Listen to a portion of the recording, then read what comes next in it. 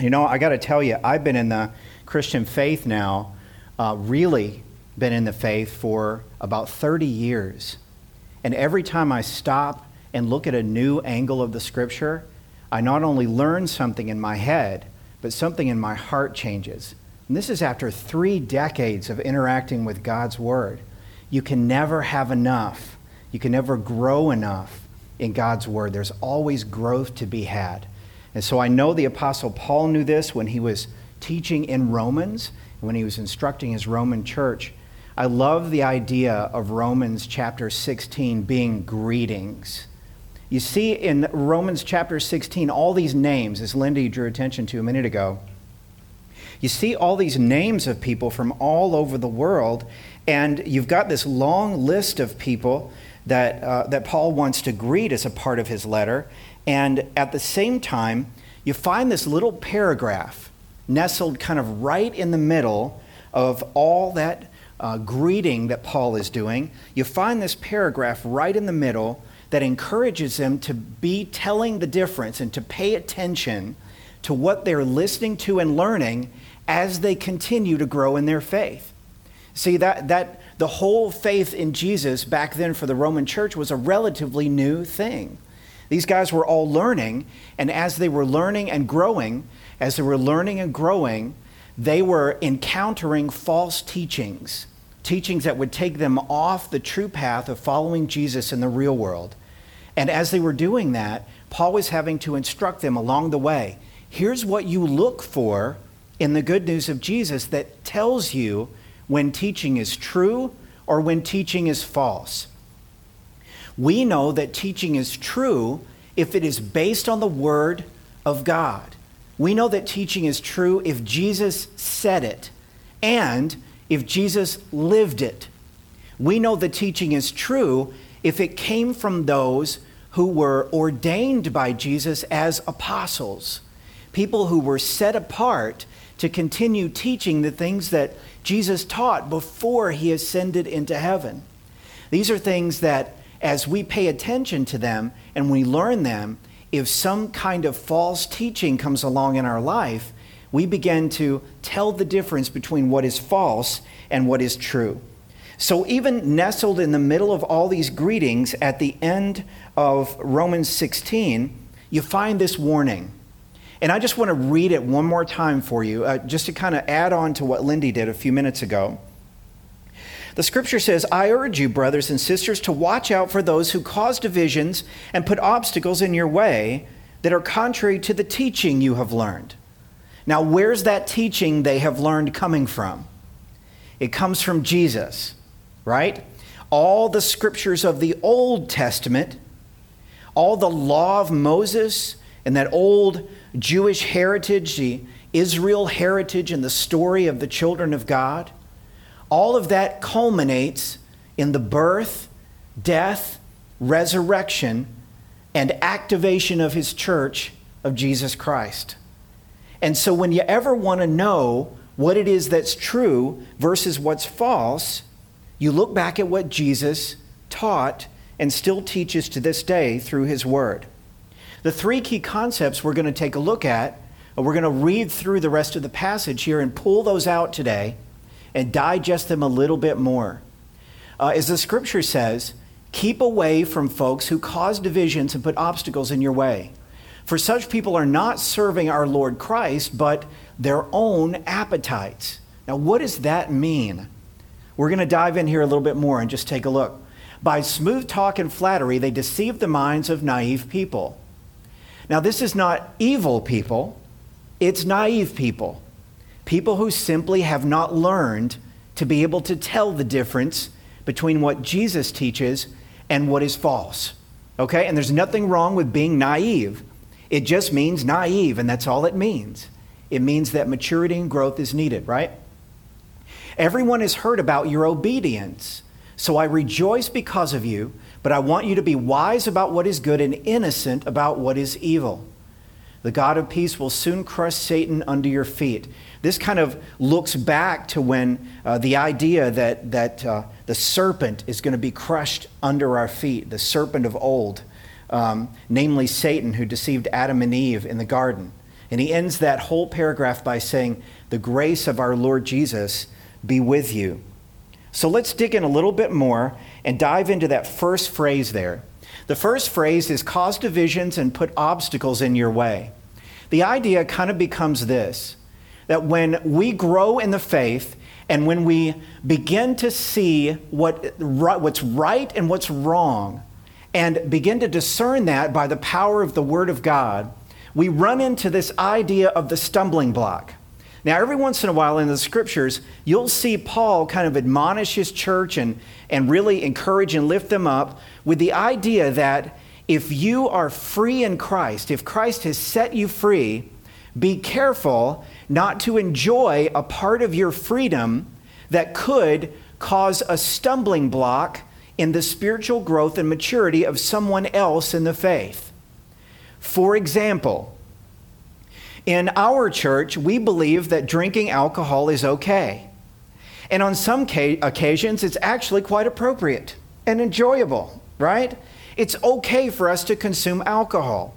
We believe that we can consume alcohol in moderation, and as long as we can keep our wits about us and know when to cut off those numbers of drinks, then we can have clear-headed conversation with each other, love each other, encourage each other, and lift each other up, even if we've had a beer or two. We say that that's okay. However, if we find ourselves in the company of someone who is an alcoholic and knows it, and is also a follower of Jesus, we have discernment in that moment to say, I need to think about the needs of that other person before the wants and desires that I have in the moment. And so in that moment, I might abstain from having a beer or two because I know my brother might see that as a stumbling block. If I have that beer or two, even though with the best intentions of fellowship in the name of Jesus, it might place a difficult situation in front of my brother where he is tempted to do something that will take him off the path. Does this make sense? It is the concept of a stumbling block. And so Jesus teaches about this, and mainly the idea is that we are aware of what's going on around us as we're enjoying our freedom in Christ. Now, Jesus was talking with religious leaders back at that time, and as he was talking about the kinds of teaching they were doing, he would find that they were teaching people in the faith for the wrong reasons. And let's take a little bit more of a look at that. The idea becomes this, that stumbling block becomes so big when we mislead people in the faith, either on purpose or by accident, that it can actually be so big that it blocks the road of their growth in the faith and stands as an obstacle in their way. And when Jesus was talking with the religious leaders of the day, he basically would roll out the idea just like this. He got upset with them and said, I've had it with you. You're hopeless, you religious scholars, you Pharisees. Frauds you are. Your lives are roadblocks to God's kingdom. You refuse to enter, and watch this, and won't let anyone else either. The reason being is because the Pharisees believed and taught that it was up to you to perform spiritually in order to be in God's grace. Now, here at Trinity, we talk a lot about the idea that God's love doesn't come to us by our earning it, right? You're going to hear that almost on a weekly basis here. And the reason we keep saying that, even though technically we might have grown and matured beyond that idea, the reason we keep saying that is because the number one temptation we might find out in our everyday lives is to believe that, even in a little bit, that that's not true. That maybe I need to do something else in order to get better into the graces of God. And the truth is that this is not a new phenomenon. This is an old story that goes way, way back to ancient Israel and the keeping of the law. See, the idea was that Satan, our great enemy, places in front of us the constant temptation that we need to own and be responsible for our own salvation.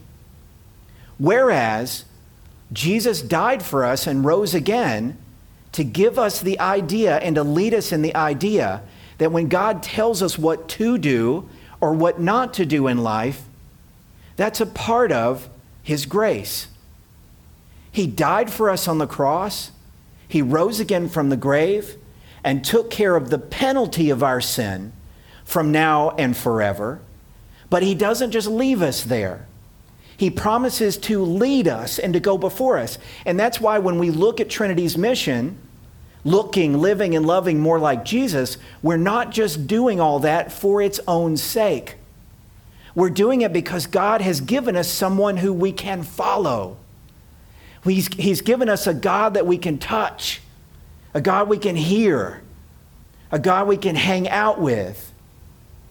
See, gods who you can't touch, who you can't be with, who you can't hang out with and hear from personally, are not gods at all.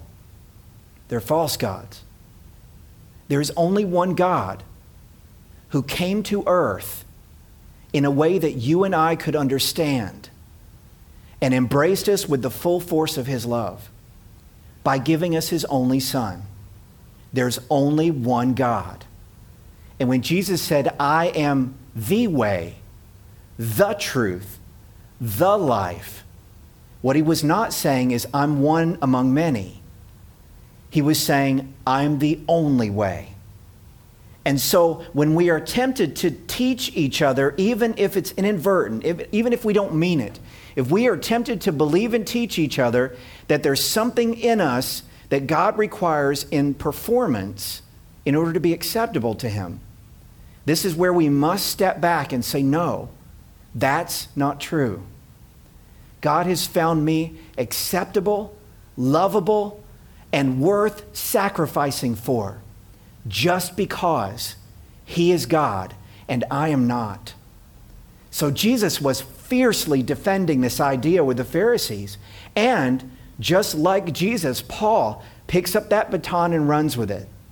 He says very clearly to his church, whether you come from a Jewish background or you come from a pagan background as a Roman outside the church, in either case, you are acceptable to God and loved. And in so, we want to make sure that we don't fall privy to the idea, the false idea that we need to earn who we are in God's sight, already. So when Paul's getting into this idea of smooth talk and flattery, what he's talking about is teachers in the church who would come along at a certain spot in Christians' lives in the Roman church and would begin to teach just a little bit outside of the truth. There'd be enough truth that was being taught where people would look at that and say, yeah, that sounds right, but then they might take a departure. They might start requiring people to do things that the older religions would do. They might start requiring people to make sacrifices, telling them if they didn't make those sacrifices, like being circumcised, like the ancient Israelites, or doing some other kind of ritual, like going to a temple to worship in the old pagan ways.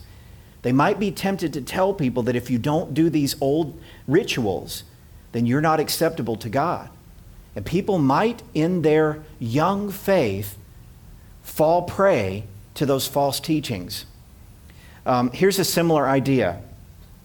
Have you ever heard of snake oil before? So this idea came from a guy named Clark Stanley, and this was in the mid to late 1800s.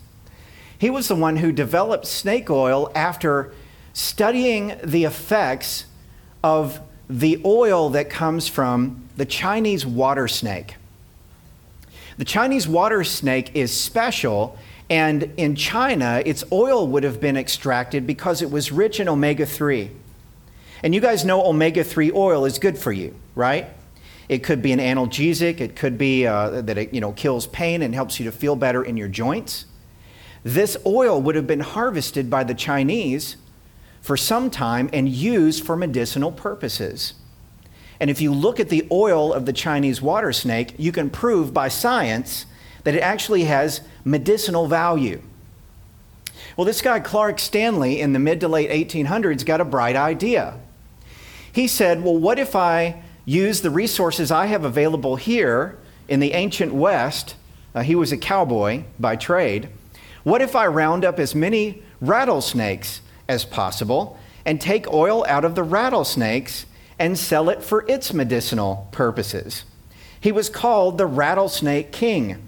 And so he began to develop a elixir, or what they called a liniment, and sell it as snake oil because of the good reputation that Chinese snake oil had, because of Chinese immigrants here in the United States using that for medicinal purposes. He decided, I'm going to try rattlesnakes. And so he put together an oil, a liniment, and began to sell it. Well, you know the tough part is, something like 40 years after he began selling his patented snake oil, there was a government agency that actually did scientific research on his snake oil and found out that, in fact, there was absolutely no medicinal value whatsoever. There was even camphor in the snake oil that he sold, which you may know from Vicks Vapor Rub. It even smelled like medicine. But if they drank it or put it on their skin, there was no medicinal value. So to this day, when you use the word snake oil salesman, what does that bring to mind? It brings to mind a fake. And the fakeness of that actually comes from a reality that was truthfully medicinal. The Chinese water snake and its oil helped and served generations of people in China. But when you take that idea and twist it just a little bit, take it off kilter, take it off its axis just a little bit, adjust the type of snake and its oil, and try to sell it to make money instead of actually providing healing, then you've become a snake oil salesman. This is the idea that Paul was getting to here. He was talking to folks that under the guise of the truth, they were actually selling people false goods. And the false goods hinged on the idea that somehow, some way, we still need to earn our way into God's good graces. This is not only before we come into the faith, but even after we've come into the faith. So friends, we are called today, even in this day and time, 2,000 years later, we are called to remember and fiercely defend the idea that even if someone doesn't know Jesus at all, Jesus still died for him or her. And that it is simply faith in that that saves us, not works around it, not the earning thereof by what we do or say or think. And that's why the Christian life is so powerful, and that's why it's so good.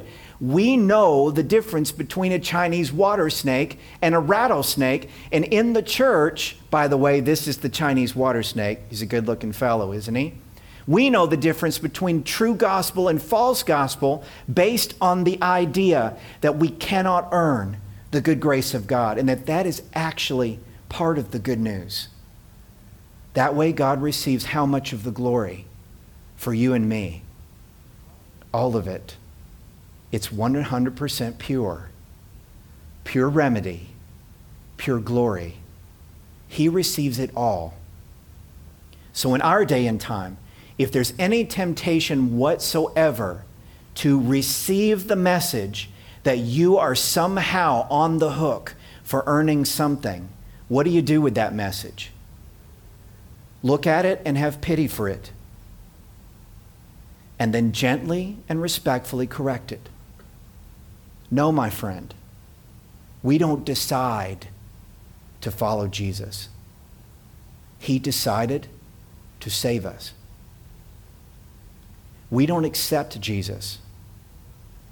He accepted us. And that's it. And that's all. But wait, Mike, what if I fall off the wagon? What if I go back to those old sinful ways? My friend, the truth is still true. You don't accept Jesus by your behaviors. Jesus accepted you, even when you fall off the wagon. And by his acceptance of you in the moments when you're in the dirt after having fallen off the wagon, he earns your love again and again and again. He's a God who never leaves nor forsakes. He is serious about love. He's serious to the point of death, the death of his Son. So let's look at what Paul says as he continues on. He says, I want you to be wise about what is good and innocent about what is evil. So as you travel, as you step through your life and go day by day through your life, understanding that God is going to be there with you and for you, and that it is his love that earns your devotion and your obedience. The reason he wants to earn that in you, the reason he wants to earn that in you is so that you'll be wise about what is good and innocent about what is evil. The reason is, number one, because he is sovereign. He is God and King, and he deserves our devotion. But number two, he knows what's best for you. He knows what's best for you. He made you. He died for you on the cross. He rose again for you. He leads you in this life. He steps before you and guides your words, your thoughts, your deeds for one reason only. And it's not because he wants to see you perform. It's because he desperately, utterly, and completely, sacrificially loves you, all of you. This is what we call grace. Have you ever thought about what grace is? Grace is this really cool concept. It's the idea that we receive something good that we don't deserve. We receive something good that we don't deserve. We've been graced with something that we don't deserve. And the idea is God gives us grace through Jesus. The scripture says that we deserve to be separated from God for all of eternity. This is what the Bible calls Hades, Sheol, or hell. This is a punishment for the wicked in the old language. This is a place where people go to suffer for eternity. But God has called us out of that future life of suffering and of penalty by giving us Jesus. That is grace. And he's graced all of humankind with the gift of Jesus. Humans do have the power to say, no, thank you, God. I don't want your Jesus. And in doing so, they stand condemned already, the scripture says. But the good news of Jesus is available to all people. And that's why when we walk in our daily lives, God uses our ordinary daily lives to transmit the message that Jesus died for not just the church, but for who? The entire world, past, present, and future. He died to cover all sins, past, present, and future. And then there's no false snake oil that's being sold here. Only good news. Good news that heals and saves. Good news that acts as true medicine. And then as we come into the faith and grow, we begin to understand that God's grace has various forms. God's grace grows beyond the basic idea that Jesus died for me and rose again from the grave. And it starts to look like this. Look at what Peter says. Each of you should use whatever gift you have received to serve others as faithful stewards of God's grace in its various forms. Now, have you ever thought about God's grace in your life in this way? God not only pours out grace on you in the beginning to save you from sin, but he also pours out grace on you from that time forward so that you can take that grace that you've been given, which is in the form of giftedness, spiritual giftedness, and give it to someone else. And as we give it to someone else, it draws attention to who? Not to me, because how much of my salvation is based on what I do? None. But who does it draw attention to? To God. Because he's the one that is 100% responsible for our salvation, isn't he? We've proven that, haven't we? Right? And so the grace that pours out in us and through us in its various forms That's as individual as the thumbprint you have on your thumb. There is no one else in the world who has the same fingerprints as you do. There's no one else who has the same fingerprints as Yahweh. No one else in the world has the same fingerprints as Rachel, as Cassie, as Tim, as Rob, as Jenny, as Crystal. Nobody else has those fingerprints. Nobody else has the spiritual makeup that you have. And God's grace flowing through you is as individual as the prints are on your hand. And no one else can look like that. Even if somebody else looks better than you spiritually, that is a falsehood and a lie from the pit of hell. There's only one you. And that you are is God ordained. You alone can be the you who transmits the grace of God in its form as it comes through you. Have you ever thought about yourself that way? The word special is kicked around a lot these days. I want to use the word unique. There is only one you in the kingdom of God. And the you that you are is God ordained and is a vehicle for his grace from now until eternity. Now, I don't know about you, but that makes me feel like getting up in the morning. When you have a day that you're facing that's rough, you can go back to that basic truth and remember that God's hand is on you and that your spiritual fingerprint is called for and called out as important and critical and successful in the eyes of God. This is how Paul closes his letter, by naming people that he loves, people that he's served with, and calls out by name. Sometime go back through the book of Romans and look particularly at chapter 16. Look at all the names of people that Paul calls out. And look at the fact that he puts this paragraph right in the middle of them all. Did you ever think that maybe all those names are examples of what he's done in the faith that is true and good and right? And that he doesn't want anything to upset that apple cart or to take those people off the path of his good grace, grace that is true and real?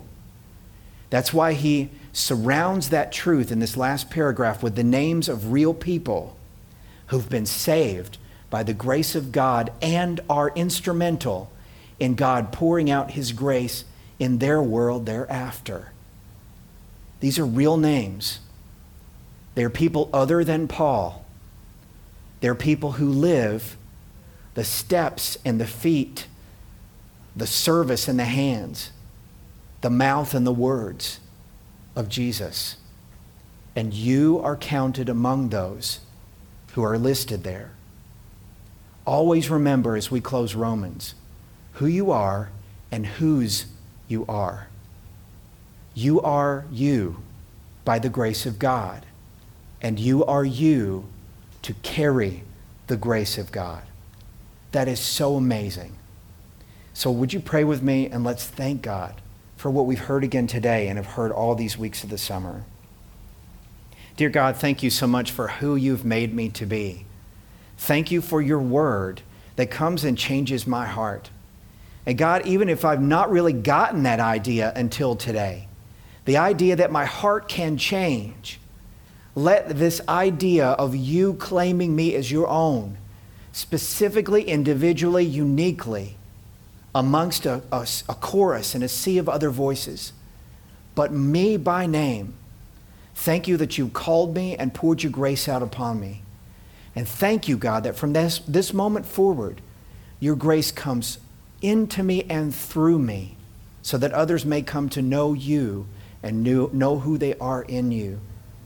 God, I am tempted to jump off the track sometimes and to follow parts of our religion that teach the idea that we are still responsible somehow for our salvation.